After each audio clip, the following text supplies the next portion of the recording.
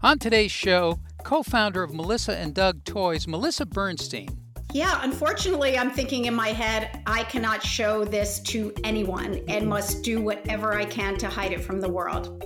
So, I basically took two paths. I'd say the first was to deny, disassociate, and repress every single thing I was feeling and put on a facade of perfection and validation through achieving perfection. And then the second was to retreat into my imagination whenever I could and create a fictitious world with imaginary friends and like this beautiful, blissful place where anything was possible in the boundless expanse of imagination. A real story of courage and creativity. From Oi Story to Toy Story. Please forgive me. It all happens now. Good morning, good afternoon, and good evening, and welcome to the Mental Health Comedy Podcast. I'm your co-host, Ed Krasnick. My partner, Jennifer Kolari, will be along shortly. And this is the show where we talk about and practice mental health skills. Mental health is not only a topic, it's a practice. So we have comedians, entertainers, artists, and a licensed pro. My partner, the First Lady of Serotonin, Jennifer Kolari, who teaches resilience skills, brain hacks, all kinds of things you can do in any moment to change how we relate to our thoughts and feelings. We practice everything in life. Could we practice mental health?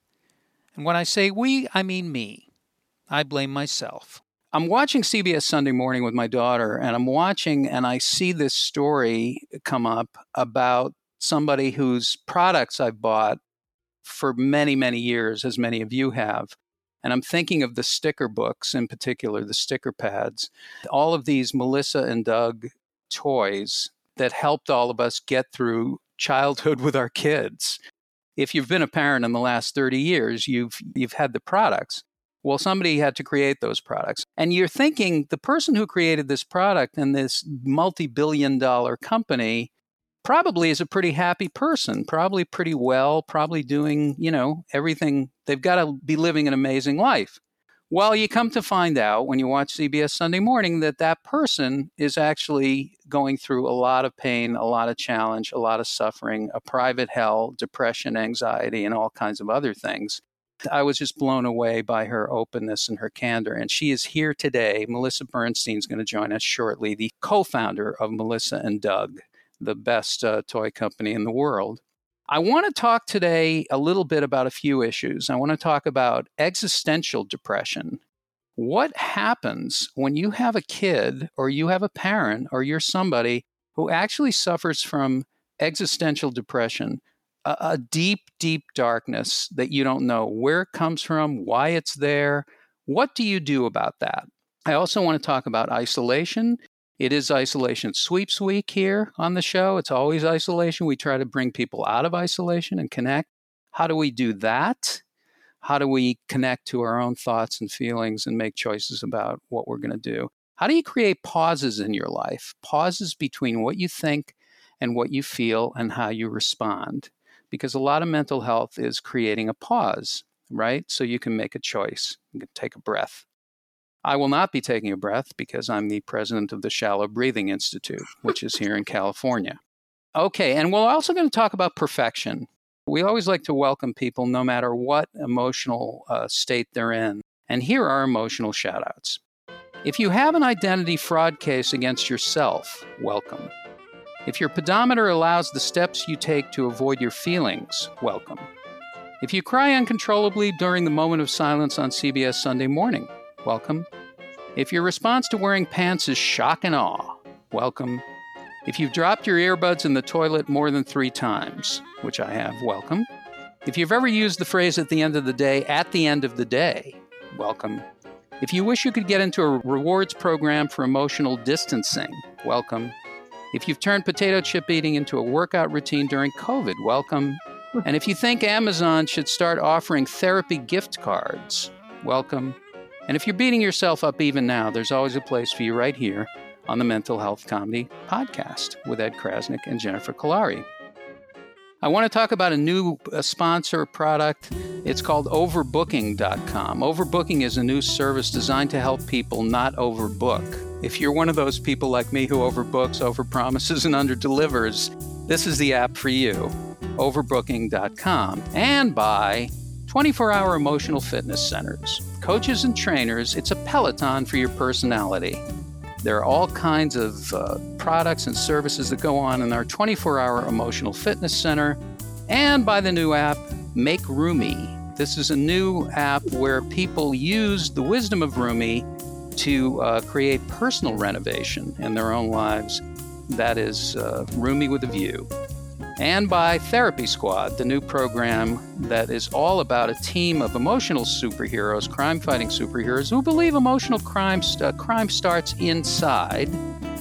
And the superheroes at Therapy Squad help. With extraordinary superpowers, we have people like the Validator, Imagineera, Inspirator, Hell Yeser, Firacules, Roleplay Girl, and Mr. Sad. Okay, and also by the Be Here Now pajama pants, which I'll tell you about later. And by the new mental health comedy cookbook, When You're Alive, Everything Else is Gravy. All right, here we go. Okay, so I want to bring in our friend from the north and from the south, Jennifer Kolari. Jennifer, you just got back from a vacation in Sedona and the Grand Canyon. Yes. And you have no excuse but to feel great. It was lovely. It really was. Yeah. So, and I love, now you're from Canada, as most of our listeners know. And Canada, not to generalize here, but not only are you people very polite, but you're very honest about where you are. And you also apologize more than I do, which I love. A lot. You're a therapist. You have connectedparenting.com where you help all kinds of families and kids, and you do it with media, you do it with books, you do it with skills, you do it with brain hacks, you do it with all kinds of education. And yet the first thing you said to me this morning was, I'm sorry for being late. Yeah. It's built into those neural pathways. Yes. Yes. So I love that. But let's talk about this for a second, because we're going to talk to Melissa in a minute. Sure. If you're a parent and you have a kid who has this real darkness inside of them, this deep dark, they just have it. It's just inside of them.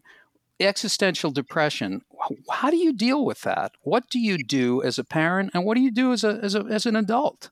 Sure. Well, okay. So there's a number of answers to that. I mean, typically kids and people in general who have that kind of really deep existential, big thinking kind of sadness, they're usually very bright and overthinkers for sure. They're what I call horizon thinkers, and their brain kind of fractalizes. So if this happens and that happens and that happens, then that's going to happen. And then if that happens, for sure, that's going to happen. And they're overwhelmed by it. And it can be a really exhausting, terrifying, heavy place to be. And when you're a parent and you see your child or your teen going through this, and it's difficult because during the pandemic, I think this has gotten worse. And this type of depression is certainly more common right now. And people have more time to sit and think in their own thoughts and worry.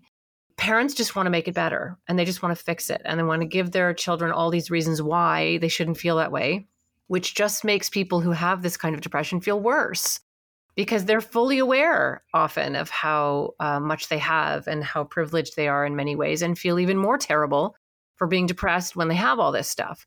So it's really important to master this. I want to say it's a skill, but of just being present with your child or your loved one. You don't have to say anything brilliant. You don't have to talk them out of it. You don't have to make them feel better. You need to be present. You need to sit with them. You need to be able to sit in that place and just be. And that's the hardest thing to do as a parent. And I certainly have ways of coaching parents through that, but that's really it. The more you try to pull someone out of it and cheer them up and convince them not to feel that way, the worse they actually feel. So what's the skill that you can use to actually get yourself to do that? Because as a parent, or just in my relationship with myself, if I have a thought or a feeling, I immediately want to react to it. Yeah. I want to fix it. I want to stop it. I want to do something with it. Of course. And our whole culture, I mean, we're just trained this way from the moment we open our eyes, right? If you feel bad, buy something, drink something, eat something, run away from it, escape. Negative emotions are indicators. They're very important, right? They tell us when you're on the road and when you're off the road. And if you ignore them, just think of those feelings as information. When you ignore them, they chase you, and they will get faster and louder, and they will eventually knock you over until you listen. And as crazy as this sounds, you have to be able to stop and turn towards it. It's almost like when you're feeling really deep and dark and sad, you almost want to go right into it, like right into that feeling, and almost imagine that you're metabolizing it. And just face it, it is information. And the more you feel it and the more you let yourself feel it, as dark and terrifying as that can be, the more it will dissolve, it will alchemize, it will eventually shift. But the more you run either physically away from it by trying to do other things to keep yourself from thinking about it, or even when you're kind of in that dark place and you're just beating yourself up and you're just trying to run from it mentally, it will just grab you and pull you right back down. So you have to be, listen, it's very difficult. It's very heavy. It's very hard to watch your child or your loved one be in this heavy place and watch what your brain can do to you. But sort of knowing that it is your brain, you are the thinker of your thoughts. Ed, we talk about this all the time, that just observing where you are in that moment of time and remembering that it will pass. But yeah, it's that's really the best thing to do, is to kind of be right there, either with your loved one or with yourself. Well, it's amazing how things shift. Often the things that I would do to myself as a kid, especially growing up, is I thought that there was something wrong with me. Mm-hmm. I just thought that there was something wrong with me. And no one ever told me that you will have thoughts and feelings, all kinds of thoughts and feelings, mm-hmm. and they're not you. Yeah. Like no one ever mentioned that to me. That would be something good to let kids know in childhood. Yeah. No one ever mentioned that. No one ever mentioned you have a brain and the way it works is it tries to protect you when it thinks you're in danger. And then it goes overboard. Yeah. And then it goes overboard. And if you feed it, if you let it, if you acknowledge it, it actually dissipates. Yeah. No one ever said those things. These are real simple things. These are not complex. This is not complex thinking. The stuff that we do to ourselves and the way that we think about the meaning of thoughts and feelings mm-hmm. is so complex. The archaeology, we could all solve the Kennedy assassination immediately. Everybody's got a Zapruder film going on, and it's like, it's in your head. And this is what, and then what's going on to the outside world. And just this acceptance, just this acknowledgement of saying, oh, look, there's those feelings again. Oh, I see you. I acknowledge you. And I'm going to think about what feels good right in this moment because it's temporary. Mm-hmm. All of this is temporary. It's not permanent. You're not in danger and it's not permanent. You need that voice inside that says those things to you. Yeah. Is it mantras? Do we need personal mantras? How do you do it when a family comes in? Listen, this is tough because when someone's in that really dark place, it is unbearable. I work with teens and children and young adults and adults who describe it. It's literally like you've just experienced a death in your family and someone's saying, why don't you go for a walk? Why don't you make yourself a cup of tea? Do some deep breathing. Like there's nothing, it's that heavy. It's that dark. It's that devastating, and it's crushing. It really is. And sometimes just having someone with you so that you're not alone, who's just holding your hand. Like I tell parents, you have to dare to be there, right? Just sit there. Sometimes don't even say anything, or dart in and dart out. Just check on them every few minutes and just say, I'm sorry your brain is doing this to you. I'm sorry you're feeling this horrible. It's, just sort of being present can really help. And when people get into that really dark state, for a lot of people, it's a lot of self-loathing. There's a lot of fear and existential, what's going to happen and where do we go and where do we come from? And I have lots of kids where they just are consumed by that all the time. And then what can often happen is they start to turn on themselves. The brain turns on itself. You're an idiot. You're so stupid. You have no right to feel this way. There's people with real problems. Like it's that attack on yourself that so many people go through, and it can take you to some really, really dark places. And what I think that is about is that negative emotions are there to protect us and to help us and to save us. But when we go into that place of deep, dark hatred for ourselves and self-loathing, our best self, our highest self, the part of us that really does want to preserve our life and loves us, will not go there with us. So there'll be this gap between what you know you should be feeling and what you are feeling. And it's that gap, actually, that's the darkest part. Part of it is that, I know it sounds crazy, but literally that metabolizing thing where you're just like, okay, I'm in this. It will not be forever. I'm going straight through it. I'm not going to try to run from it. I'm going to be present in this. And family members need to just know that that's something that person needs to do. It's well-meaning when you try to cheer them up and want to go for a walk and you need to exercise and, change your diet and all of that stuff, which you can talk about at a different point, but not in that darkest, heaviest point where that person is really, really suffering. They just need you to be there. Yeah, being there is an incredible, being present is an incredible healer. And also actually having a two-way, knowing that when you're not in that state, you can have a two-way conversation with your emotions. You can we think emotions talk to us, but we can't talk back. You can talk back. Yeah. Hi, anxiety. Nice to see you this morning. Yep, there you are. Okay. Yeah, I know you're with me. I can feel you. Sure. Anything you want to say is fine. I'm going to be here at my computer. I'll just hang out. You can hang out with me. It's okay. No one teaches us those kind of things. That's why I think role play is such a big thing, and therapeutic role play specific. You can do it our way. You can do it my way, or you can simply go on CBS Sunday Morning and talk to millions of people and help so many people, not only with your creativity, but with your courage. And that's our guest today. That's our fabulous guest. She's the co-founder of one of the best companies in the world, Melissa and Doug, the toys that changed our lives and our kids' lives for so many years. But she was going through hell while she was doing all of these amazing things and had been since she was a kid. And we're going to talk about it this morning. Melissa Bernstein, good morning. Hello, Ed and Jennifer. Thank you for those kind words about our company. We appreciate your support. Oh my God. How many sticker books did I go through? How many sticker pads? Like 10,000 sticker pads? I just kept getting them. You know what? I know they're for you. It's okay. They are for me. They're the ripping off of a sticker. Those pads like saved my life. And I almost want to have those pads for adults. That's what I want. I want the emotion. I want to do the stuff that your book, you wrote this incredible book, Lifeline, which we'll talk about. But I want to see a Lifeline's toy line. Mm-hmm. Do not fear. Yeah, I thought that might be coming. Tell me about how you growing up as a kid, you're 5 years old and you're having these thoughts. What are you thinking in your head and what's going on in your family? Yeah, unfortunately, I'm thinking in my head, I cannot show this to anyone and must do whatever I can to hide it from the world. So, I basically took two paths. I'd say the first was to deny, disassociate, and repress every single thing I was feeling and put on a facade of perfection and validation through achieving perfection. And then the second was to retreat into my imagination whenever I could and create a fictitious world with imaginary friends and like this beautiful, blissful place where anything was possible in the boundless expanse of imagination.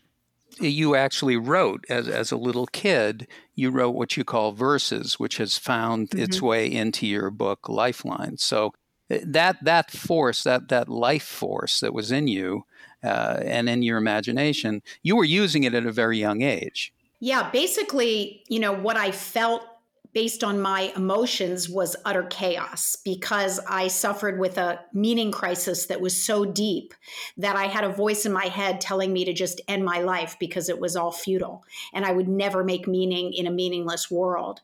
So the verses were a bid to make sense of the senseless and order from the disorder. And I think when I wrote a very perfectly metered rhyming verse out of that utter chaos, it gave me a little sense of control and of peace in making something concrete out of the non-concrete. When you get these attacks of voices and you're a teenager and you're a young adult, what happens? Are you aware of how it feels and what are you doing with it? Yeah, unfortunately, because I didn't allow the awareness of it to become conscious, I ended up engaging in behaviors to control the powerlessness I felt. And that became controlling every single thing I could, starting with my performance, my looks, my behavior, and then unfortunately becoming more punishing in controlling my food, my exercise, my spending. I mean, anything basically that I could control and deny myself of pleasure, I did. Wow. Take us to meeting Doug and how that changed your life and how you started the company. I engaged living this facade. Like I didn't know anything was wrong, to be honest. I so disassociated from myself and feeling anything other than great that was who I was. And when I met Doug, I weighed like 80-ish pounds.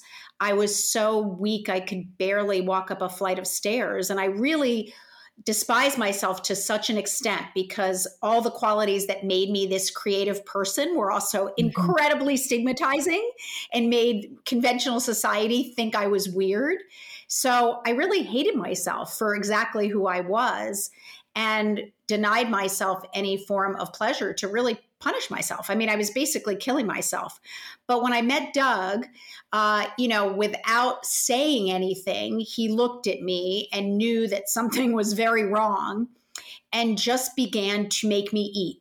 And it was pretty subtle, but he started taking me to these nice restaurants. And I was 19, but he was already out of college and had a job, a good job, and would treat me to these lavish dinners and basically point at my plate and say, finish that. And because one of my other afflictions was pleasing, I debated what was worse, right? The demon in my head that was saying, you better not eat, or having Doug, be displeased when I said, sorry, I'm not going to eat that. And my need to please outweighed the demon in my head, thank goodness. And I began to eat. And then as I ate, I sort of began to feel better. And then just continued on with life. And I think Melissa and Doug was birthed out of, we finished college and both engaged in very, very conventional careers, because in those days, you didn't just up and say, guess what? I'm going to start a company. I mean, it would have been like looked upon like you had lost your mind. And instead of that, you followed a career based generally on your major and were at that company your entire life and just moved up and very mindlessly went through the motions, whether it served your soul or not. So we started in those traditional paths and we were both, unhappy, but I felt like I had two gorillas. One was sitting on my shoulders and one was sitting on my chest.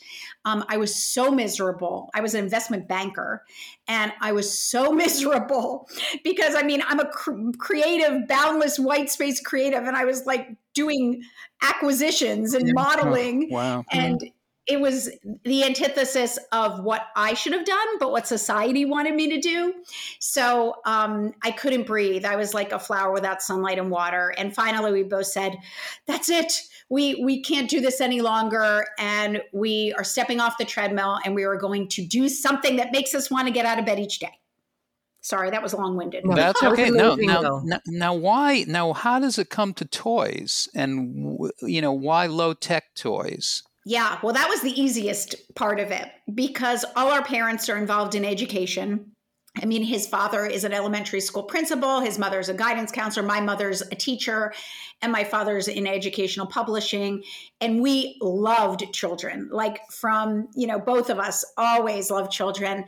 And we lamented the fact many times that all that open-ended play in childhood and the gift of unleashing your imagination was starting to disappear. Even in the late 80s, it was all about watching TV and it was starting to be about Atari and video games and Cabbage Patch and a lot of licensed character toys with batteries and sounds. And we lamented that those classic toys that had been so wonderful for us in unleashing our imagination really didn't exist anymore. And that was the genesis of this idea that we could take boring, lackluster, dull play patterns and reinvigorate them with pizzazz and refresh them to make them more engaging for children. How did you do it? How did you test it out? Was the testing ground your own family? Doug always jokes, because I told you he's an amateur comedian himself. Right. He says we conceived a toy company out of wedlock because we were just dating when we started our company. So we didn't even have a family. We were just 22 and 24. So no, we just had a hunch. And I think I've always been a firm believer in gut intuition, being the most driving force in innovation and creativity. And we just had a brainstorm that puzzles, which had been somewhat of a hallmark of our childhood, really hadn't changed since like the 1800s and were so dull, drab, and boring that like no one would ever buy a puzzle again. And we kind of had this brainstorm like, why wouldn't we reinvigorate a category that taught so many incredible skills? And we started reinventing them, the first one being a textured one, and then just expanding from there and building for the next 10 years. Basically our company was strictly puzzles for our first 10 years. And by the end of that 10 years, we had like maybe 300-400 different puzzles and a pretty large company. And I've heard you say this many times, but that you create from your heart. I do. When did you become conscious that you create from your heart? And what was it that led you to realize that? My pattern, thank goodness, my only positive pattern that I would say developed in childhood was this retreating to my imagination. And that boundless white space was the most euphoric place I could ever imagine. In fact, I used the word like psychedelics and on drugs to express it, because I couldn't imagine any substance giving me a greater high than being in my imagination. It was so pure, and it had such an ability to bring me joy that I protected it as incredibly sacred.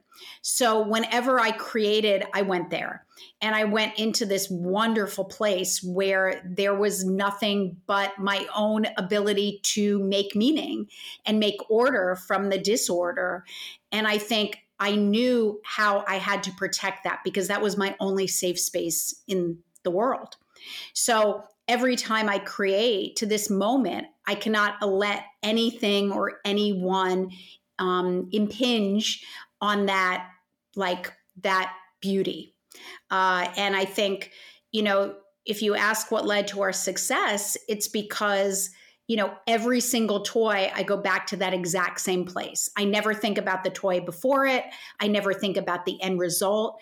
I think about just creating from the depths of my soul and imagination and bringing to life, a brainstorm based on seeing a problem in the way something's currently done and wanting to rectify it to make that experience all the more beautiful for children. Wow. So this is true success. This is what true success is, what you're describing right now. That process is, should be the definition of success.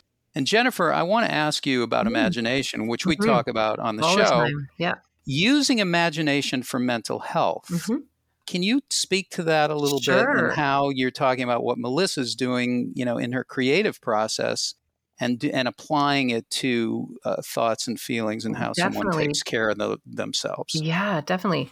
Well, first of all, I just want to speak to what you were talking about, Melissa. That's so amazing. And what's so interesting about the human brain is that it polarizes, right? You could be in the darkest of darkest places, and then in this magical, incredible world, and one could not exist without the other. It's just finding that balance, right? And so usually very bright people with really creative, brilliant minds, it's sort of, if you think about a rocket on a launch pad, all the chaos before it actually takes off, that's depression, right? It's all of this energy that just has nowhere to go. All of that creativity and that amazing, I don't even know how to put words to it, this incredible place that your brain could go. The depression is the shadow of that. So the greater the potential of the brain, the worse the shadow, right? And the shadow is awful. I mean, it really is. And there's a lot of people living their lives right now exactly the way that you described, either trying to control, like anxiety and depression work together. They're nasty little cousins, right? Mm-hmm. So anxiety, at least you want to move, you want to do something, you want to try to take control. Depression is like, forget it. I'm out. Yeah. I'm lying on the floor. I can't fall down any farther. I'm just going to lie here. Mm-hmm. And then you kind of go through these cycles. So you can see so many people going through this, and it's probably more intense than it's ever been. But that's why a mind that's so creative and can use that imagination can just turn on itself and be so nasty, right? To yourself. Here's what's so interesting. This is why I brought in anxiety as one of the little cousins here. When I work with kids, especially really, really anxious kids and adults and young people, right away, if they catch on, oh, you're doing strategies to get rid of the anxiety. If the anxiety wakes up and go, I know what you're doing. You're trying to do CBT on me. You're trying to control me. You're trying to get rid of me. And you can't get rid of me because you need me.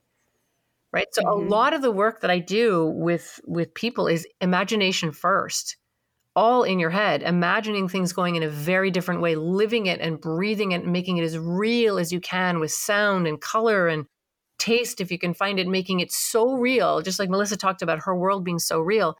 And just play around in the imaginary world first, which is your world looking exactly how you'd like it to. And then what happens is the limbic system, which is the part of the brain that takes over and does it's a security system in the brain. That's what puts you into fight, flight, freeze, or appease. What it does is it takes over your brain, but it can't tell the difference between something you're imagining, something you're remembering, or something that's happening. It's all the same to that part of your brain. So I absolutely work with people to imagine what they want first. In fact, everything we have, everything we do, everything we see, everything we use, everything we sit on started out in somebody's imagination first. Mm-hmm. And Melissa, you're so right. I mean, I just think that's working with kids, it's worse now than ever. They're just sitting there watching, playing their video games, and they've lost imagination. They barely play in imaginary ways anymore. And it's one of the things I really encourage parents to do is to take digital breaks and get the kids off their devices and, playing in their backyard or in their basement. And yes. It makes such a difference. It's so important. And, Melissa and Doug, we say, if you don't start playing as a child and keep it alive your entire life through your adulthood, you will fall victim to despair just as easily as you would as a child. Absolutely. Absolutely. No question. Yep. Yeah, a lot of the emotions that come up are, that you have. I feel like a lot of the emotions that I have are childlike emotions. Well, children work out everything through play. Like I don't work with a 6-year-old and tell me about your day. Well, let me tell you, it doesn't go, it's all through play. We do it through game playing. We do it through toys. We do it through imaginary play, and they will project their struggles, their issues, their fears into the play. And then we resolve it through the play. So you can rehearse and imagine. This is something I didn't realize even in therapy, after years of therapy, you can rehearse anything. Mm-hmm. You can rehearse a fear that you're having about going to a party. You can rehearse the situation. Yep. You can talk it out. You can talk to your own feelings. You can talk to your own thoughts. You can have a conversation. You can draw a picture. You can do all these things. Creative play about your mental health is like the biggest, to me, that's the biggest area that people need in this world today, is to know that their thoughts and feelings are something that they can make choices about and play with. Mm-hmm. That's what I love about your company, Melissa, so much. Take us into how Lifeline started to happen and how the book started to happen. I know it's an extension of, your verses and how the things that you loved doing as a kid that you did naturally. Take us into that whole community and what you're doing nowadays. Yeah, so Lifelines was never intended on happening. We were going through, Melissa and Doug, doing just fine. Everything seemed okay. I had adopted the facade that was my life, and I was certainly enjoying life in a traditional sense and realizing every dream I could have ever imagined. But I think as I grew older, that cry of my soul to be seen authentically started getting louder and louder. And the more I tried to deny kind of who I was and what I felt, the more I I saw the cracks starting to show in that facade. And I started to see the absurdity even of what I was doing. Like you said, that I was creating these beautiful, bright, shiny toys for children. All the while they were forged out of this tremendous anguish that I had been living with. And I wanted people to finally like see me for who I was. I felt like I was kind of living this lie. So a couple dots started connecting that made me see for the very first time that I actually had an affliction that had a name. And usually labels aren't good. I've always despised labels and been completely against convention. But this was the first time that hearing that I actually suffered from something called existential depression was maybe the best thing I could have ever heard. Because, you know, for someone who felt utterly and completely alone and that no one had ever experienced anything like this, to know that actually that wasn't the case at all. And not only did it have a name, but it afflicted highly prolifically creative people, made me suddenly see that qualities that I had tried to kill my entire life and I viewed as only a curse were actually, I call it now a blurse, were actually a blessing and a curse in one. And that was utterly intoxicating. Yeah. So you start to become aware of this. And then what happens? I mean, as you start to change, does this affect your business? Does this affect your family? Does this impact how you relate to your kids, how you relate to Doug? How does this shift your life? I mean, it shifts it in the greatest way you could ever imagine, and not all shiny, of course. But, you know, the great news about waiting so long to do it and having it literally be basically one day you look up at the heavens and you say, that's it. I can't do it any longer. I'm so exhausted. I can't fight, resist, repress, deny any longer. I need help and there's no going back. It was like it didn't even matter anymore. Like and a lot of people say to me, you know, like, but you had everything. You have this shiny image. You have it all. It was like, I didn't even care, you know, because I knew that I had to do this and that if I could do this, so could a whole bunch of other people who I knew were also living a lie. So I think in one sense, I was doing it to heal myself, but I knew that in healing myself and finally accepting myself in totality, I would be able to help others do the exact same thing. And when you wake up in the morning now, are there things that you do specifically to address whatever's going on inside of you that you didn't do before? Or is it just, how does it all work for you? It's been absolutely incredible and has enabled me to have my meaning in a way I never thought possible. So accepting myself in totality meant I took this pretty arduous journey inward that took honestly years. I enlisted the help of a trained professional because before that, perfectionism meant I couldn't admit that I needed help. I couldn't admit that I was weak and broken. And finally, I didn't care about that any longer. So this journey inward that enabled me to finally accept that I'm a full spectrum of emotion. I am a paradox of light and dark. And it allowed me to accept all these qualities that make me a white space creative, as I call it. You know, that also meant that I had to accept that life was going to be an undulating ocean of highs and lows and dark and light and depressed and elated, and that I would need an ongoing practice to help me to remain safe and sane in that undulating ocean.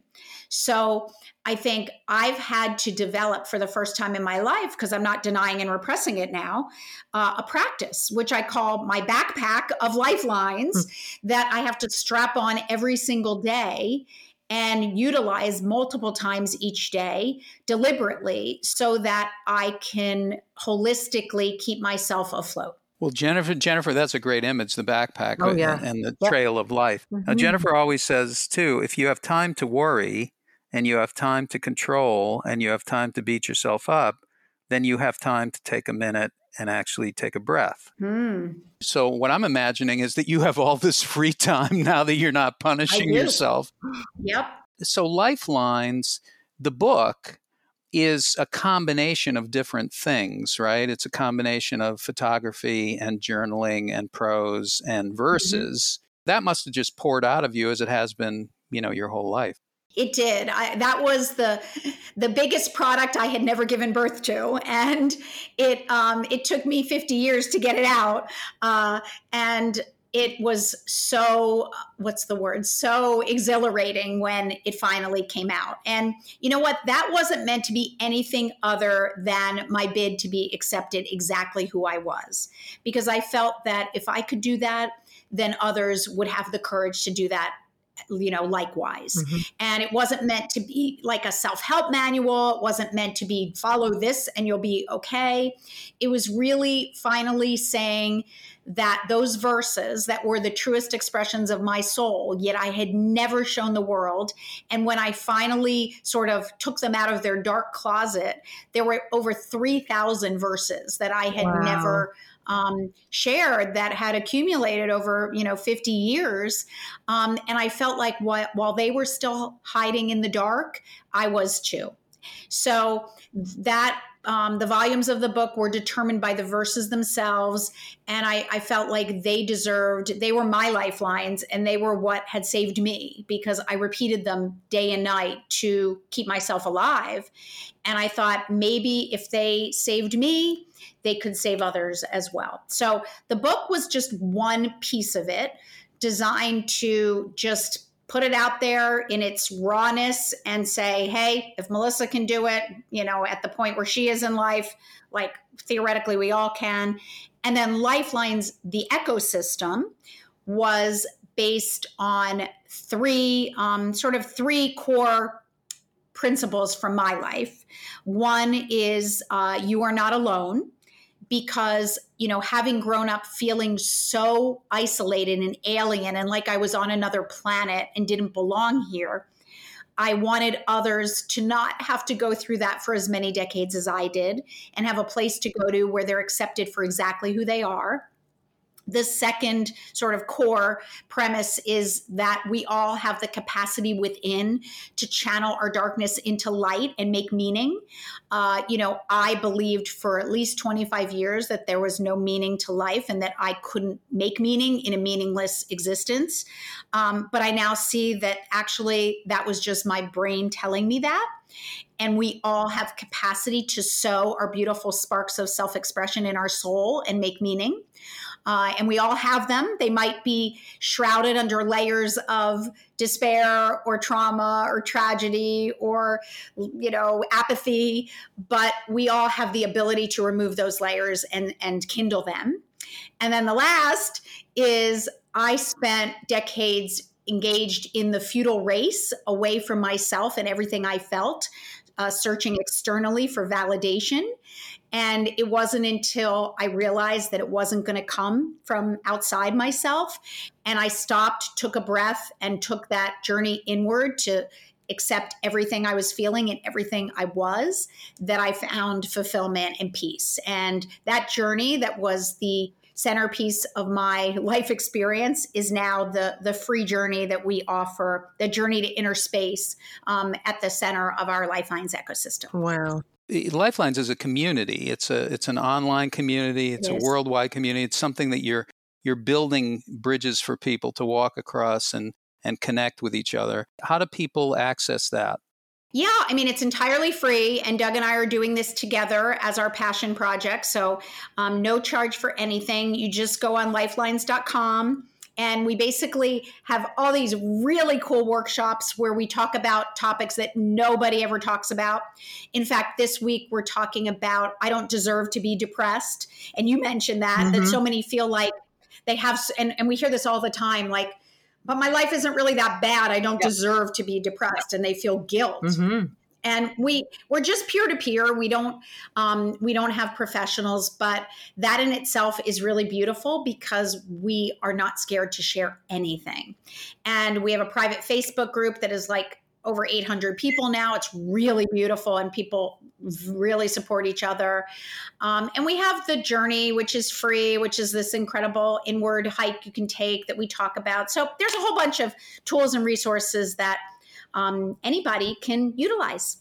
Well, it's fantastic. You're helping so many people, and stepping out in the world this way. Look what happens. Look what happens. Look at how many people. Well, you too. This is what we're all trying to do. And I would say one thing, just in Jennifer, we've talked about this, and we talk about it because it's such an important thing, and that's notice what you're telling yourself. Yeah. I don't care what you're telling yourself. Yeah. Just notice what you are telling yourself. Yeah, that kind of inner dialogue, the thoughts that we think are really powerful, and they shape your reality, right? Until you just step back and you challenge them a little bit. And, learning how to just shift your attention and just think about even neutral things when you're thinking such negative things helps the brain become integrated. And Melissa, that's what you've done. You've integrated your brain. Because we need that polarity. Life can't exist without it. You have such poetry in the way you speak, and obviously that is the way your mind works, very poetically.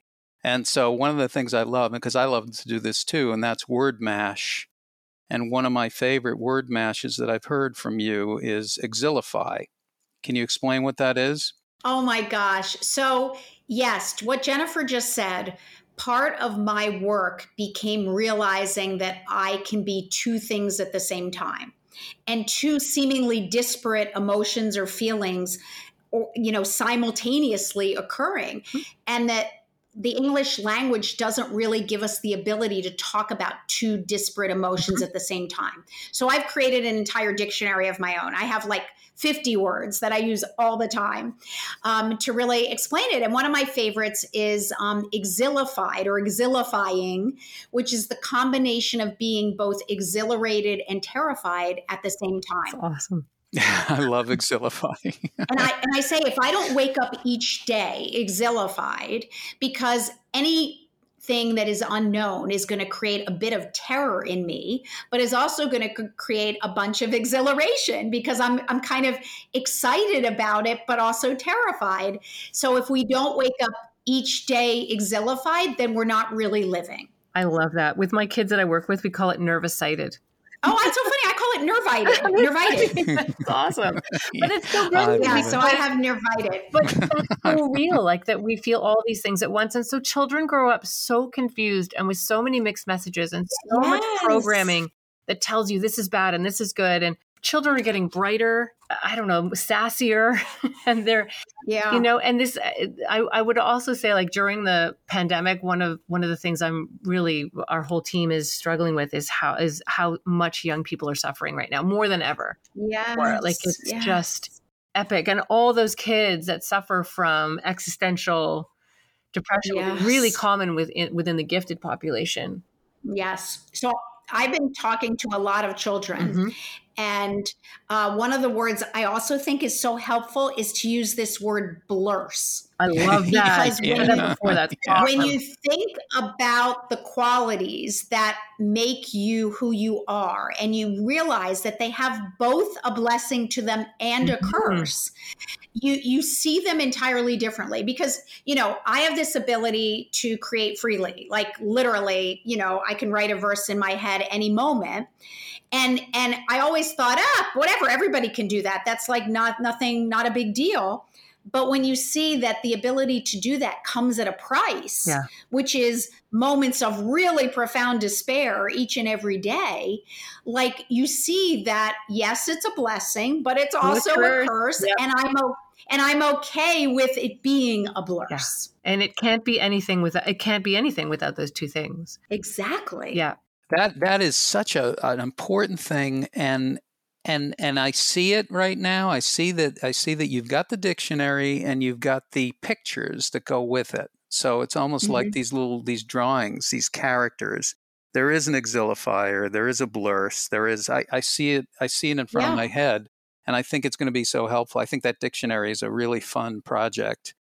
Yeah, we're going to make it a communal part of our ecosystem. Yeah. Where others can add too. I love it for parents too, to help educate their children on all of their feelings. That's just so wonderful. Wow. Yeah, the visual dictionary with the words is going to be a big thing. And then I see I see everything in action figures. I see a whole thing coming up. Another word for kids that I use is denying, which is denying what you're feeling. Oh, I like that, and I think too. If we can start to have kids be able to say, I think I'm denying right now, and know that they're just terrified to share what they're feeling, that alone will be such progress, because, part of this is having the courage to say how you're feeling. Mm-hmm. But my issue was even more so that the few times I did say what I was feeling, people didn't want to hear it. Yeah. And they were so disgusted and horrified. And I don't know what the word is, just like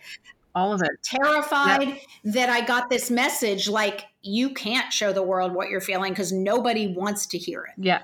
Well, and people don't know what to do with it. That's the thing. They're afraid, right? So the whole, our work at Connected Parenting is teaching parents how to listen, how to use compassion and language as medicine, right? So you have the tools and the equipment to hear your child's pain, to feel everything that they're feeling and not be terrified of it. So otherwise you grow up the way you did, where I can't tell anyone because nobody can handle it. Nobody can hear it. And you said it so beautifully when you said at the beginning, you said, you just have to be there with them. And that was exactly what I wanted more than anything. I didn't need someone to solve it. Yes.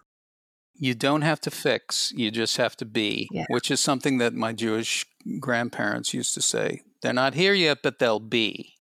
And so just come and be.